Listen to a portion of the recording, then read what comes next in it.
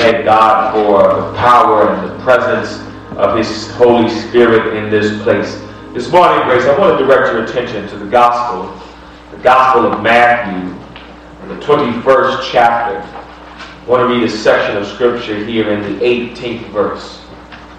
Matthew chapter 21, verse 18. Matthew 21 and 18. Here you will find these words. In the morning, when he returned to the city, he was hungry. Seeing a fig tree by the side of the road, he went to it and found nothing at all on it but leaves. Then he said to it, "May no fruit ever come from you again." And the fig tree withered at once. When the disciples saw it, they were amazed, saying, "How did the fig tree wither at once?" And Jesus answered them, "Truly I tell you, if you have faith and do not doubt, not only will you be able to do what has been done to the fig tree, but even if you say to the mountains, be lifted up and thrown into the sea, it will be done. Whatever you ask in prayer with faith, you shall receive." Amen. I want to pray just very briefly this morning from the thought, inspect the fruit. One of the theories, I would actually more properly say revelations, the Lord has given me a couple of years ago, is this thought. I ask you to continue to consider it, because I think it is important for continued spiritual growth. I honestly believe that in establishing the universe, that God wrote one set of laws that are fundamental and foundational and exist both in the physical, the spiritual, the emotional, and all the realms of our lives. What do I mean by that? But if you look at all the principles of nature, all the principles of science, all the principles of economics, all the principles that exist in the world, all of the laws of the universe, if you really think about it, every law is the same, even as we move from one discipline to the next. This is so true that we even have learned these lessons as little children. As little children, we learn that there are truths that exist in the physical world that also exist in the spirit realm. One of them, for example, would be this very simple lesson that every child, especially every country child, learns, and that is that you reap what you sow. That's a simple lesson. It is true in the natural world every time. Anytime you put a seed into the ground, whatever type of seed that is what's going to grow. If you plant string beans, you are going to reap string beans. If you plant an apple tree, you don't look for oranges a couple of years later. You ought to look for apples because you reap what you sow. We know that is true in the physical world, but yet we also know it's true in the spiritual realm. You reap what you sow. If you reap love, if you put love out there, if you are a loving person, love is going to come back to you. If you sow, if you plant kindness, if you plant gentleness, then that which you put in the ground is what's going to come back your way. I've said all this morning because I really believe to understand this lesson, got to give you a brief science lesson to make this work. This is review. In 6th or 7th grade, you learn that there is in the heart of every tree a process called photosynthesis. Trees have leaves on them. Inside of leaves, there's a green pigment called chlorophyll. Chlorophyll is housed inside of organelles called chloroplasts. And inside the chloroplast, there is a reception vehicle for photons, light from the sun. Trees accept light from the sun through a series of chemical reactions. Solar energy is converted into chemical energy, sugars. The plant takes those sugars and uses it to satisfy the metabolic processes of the plant. But every now and then, a plant has some extra sugar. And what a plant does is a plant takes this extra sugar and compartmentalizes it, puts it into vehicles called fruit. Fruit then hangs on the tree so that anybody can come by and enjoy the extra sugar that was produced by the tree. That happens in the physical world. Let me bring you into the spiritual world. I believe that there's a process that ought to happen in the spiritual world where we who call ourselves believers receive energy from the sun, but not the S-U-N. Our energy comes from Jesus Christ, the Son of God. We internalize that energy and use it to satisfy the spiritual processes of our life. But if we're operating correctly, every now and then you ought to produce a little extra something. That the Lord didn't just give it to you for you to keep for yourself, but there ought to be a little extra that you have in your life. And that extra that we have, what we're supposed to do, is give it to the rest of the world as fruit. Yeah. Every believer should be bearing some fruit. People ought to see you and know that you don't just have enough for you, but you have enough for somebody else. Every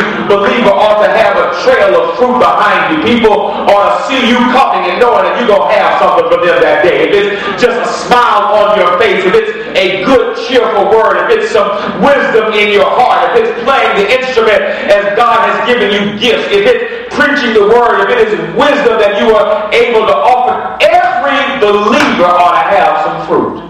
That is why we know that there is giftedness that exists in all of us. And when we come on Sunday morning to worship this, we worship as a cornucopia where everybody brings their fruit. If you have been gifted in the ability to greet people, then your fruit is operating on the door as you usher. If you have been gifted in singing, then your fruit operates as you lift your voice unto the Lord. If you have been gifted in exaltation, then your fruit comes as you stand before God's people and give them the word of God to lift their hearts. Every one of us ought to bear some fruit. So notice this lesson that Jesus is teaching us. The word says Jesus is hungry and he is passing out of Bethphage into Jerusalem. Now the city that Jesus is in, Bethphage, literally means the house of figs. In other words, this is a city that is known for its fig trees. And when you come up against a fig tree, you expect to find some figs. Jesus comes to the tree, he's hungry, and what he noticed is that the fig tree has leaves, but it has no figs. Now let me see if I can work this for you. What leaves represent on a plant is how the plants receive. Where plants receive sunlight through their leaves, but they give through their fruit. The tree has leaves, that means it's receiving, but the tree has no fruit, which means it's not giving. Oh, come on, preacher. Which means that the tree is coming to receive, but the tree has no fruit that it's giving. And I hate to say this, but there are a lot of Christians who are existing in the same place as this tree. A lot of us have our leaves, and our leaves are, we are a full-blown tree with many leaves. The more leaves a tree has, the more it can receive. And we are receiving, but we are not giving. Leaves on the tree give the tree the opportunity to take, but fruit on the tree show that the fruit is given. And a lot of folk going to go to church this Sunday, are going to sit down in a pew and are going to receive. They're going to receive the call to worship. They're going to receive the songs from the choir. They're going to receive the praise from the praise and worship team. They're going to receive a bulletin from the usher. They're going to receive the music from the musician. They're going to receive the sermon from the preacher. But they have come to give nothing. It is a trap that is easy to get in, especially if you go to some super big church where everything is done for you and all you have to do is come to church and sit there and do absolutely nothing, to be a tree that is receiving but you're not giving anything. Show you just how much Jesus doesn't like that. Jesus walks up on the tree and sees the tree with no fruit, and Jesus curses the tree. Jesus said, "Tree, you good for nothing. I'm hungry, trying to find something to eat, and you have nothing to give." How many times have wounded humanity come to the church? Lord have mercy, preacher, expecting to find people in the church that have some fruit to give. When people come to the house of God, they come hungry. They're not just coming for the bread that Sister Ozzie is so nice to give us, but they're coming for something that's going to feed their spirit and feed their soul. You never know what situation somebody is coming from and what situation they're going to.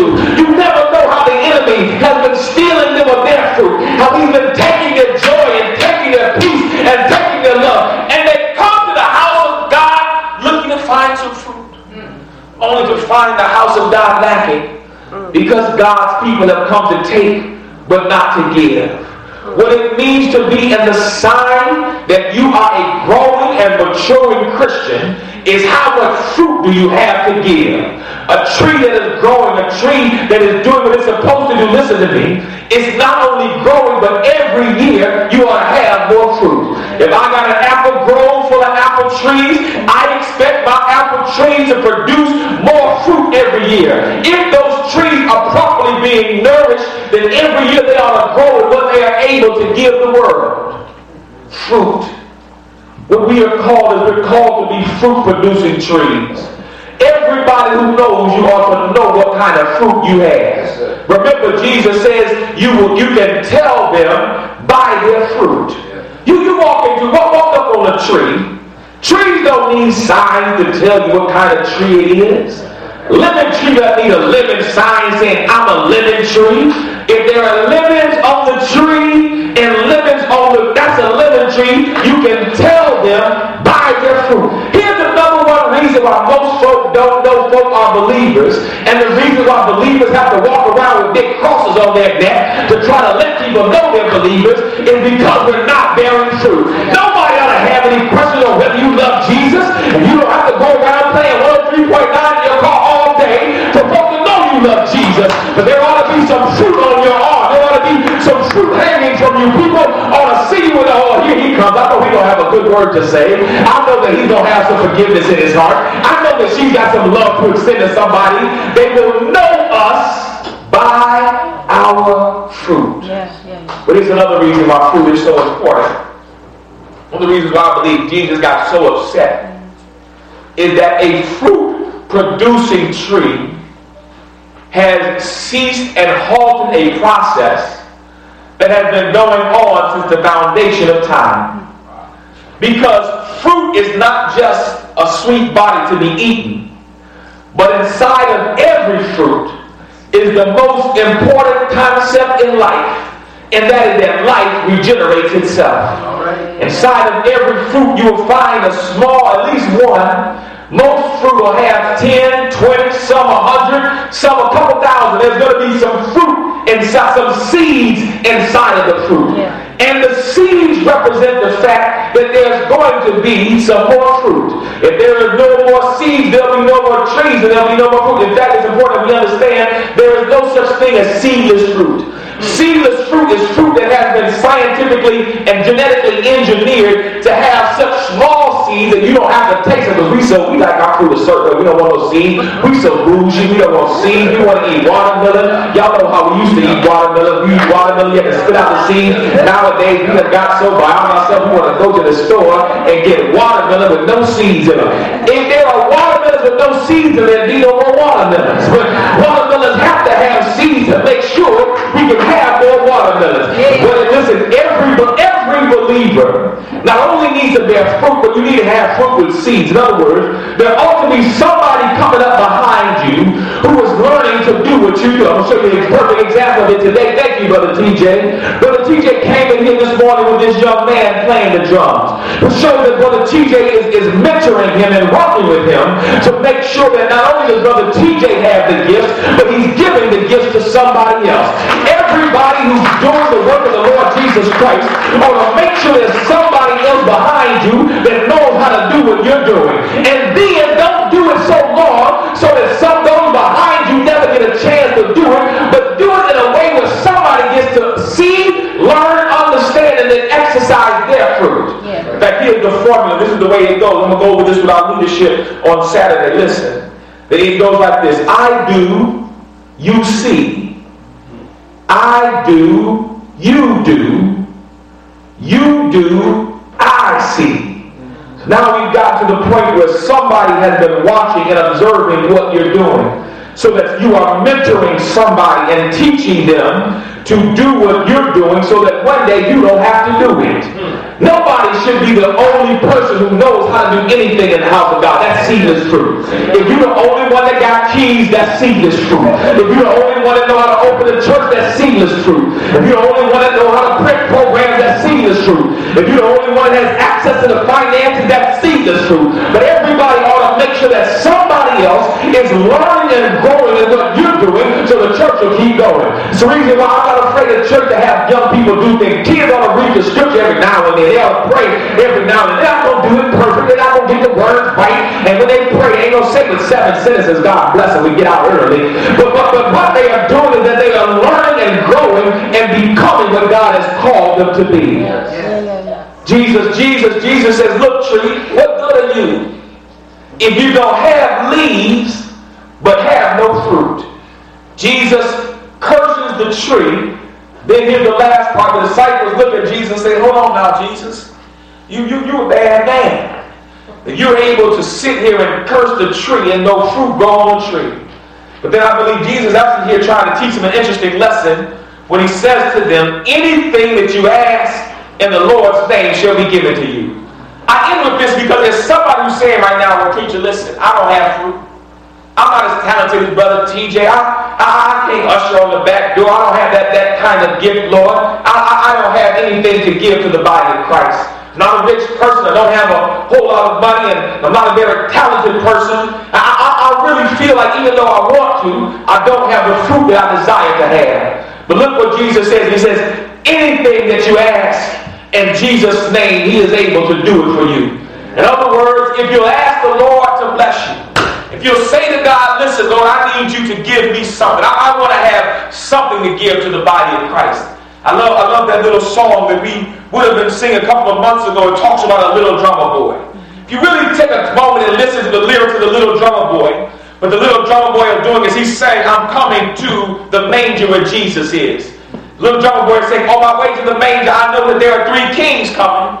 The kings have gold, frankincense, and myrrh. The little drummer boy says, but I have nothing to give unto the king. But then the Lord speaks to him. He says, hold on, I do have something.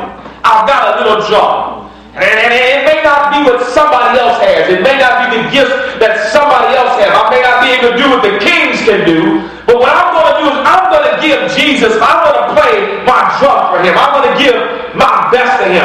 That if you will give to God the little you do have, I promise you that through faith he can take that and make it much.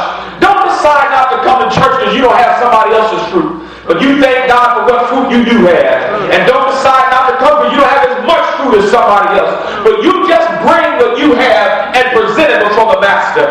God is able to take a little. I am a living witness that my God is able to, as long as you'll give it to him, as long as you'll sacrifice to him, as long as you'll say, God, not just keep it for myself, but I want to give it to you for the building of the kingdom. I promise you that through faith, if you will give through faith, that God will take what you have and use it not just for you, but use it for somebody else.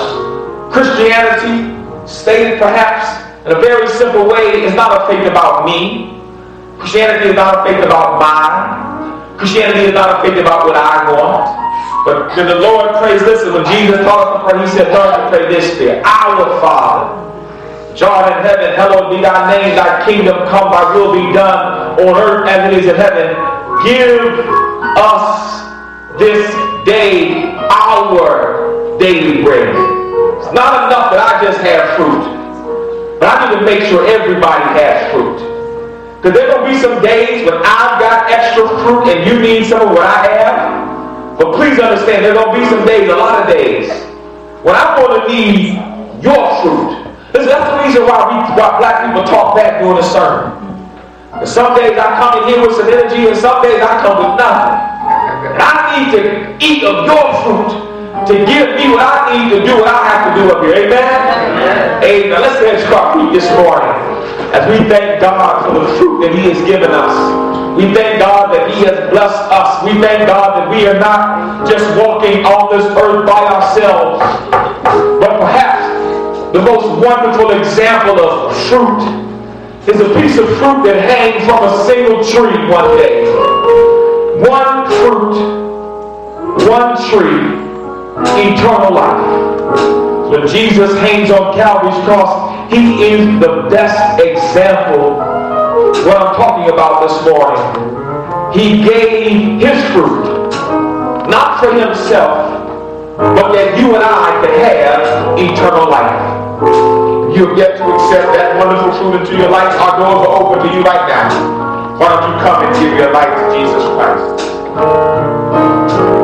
We offer Christ to you.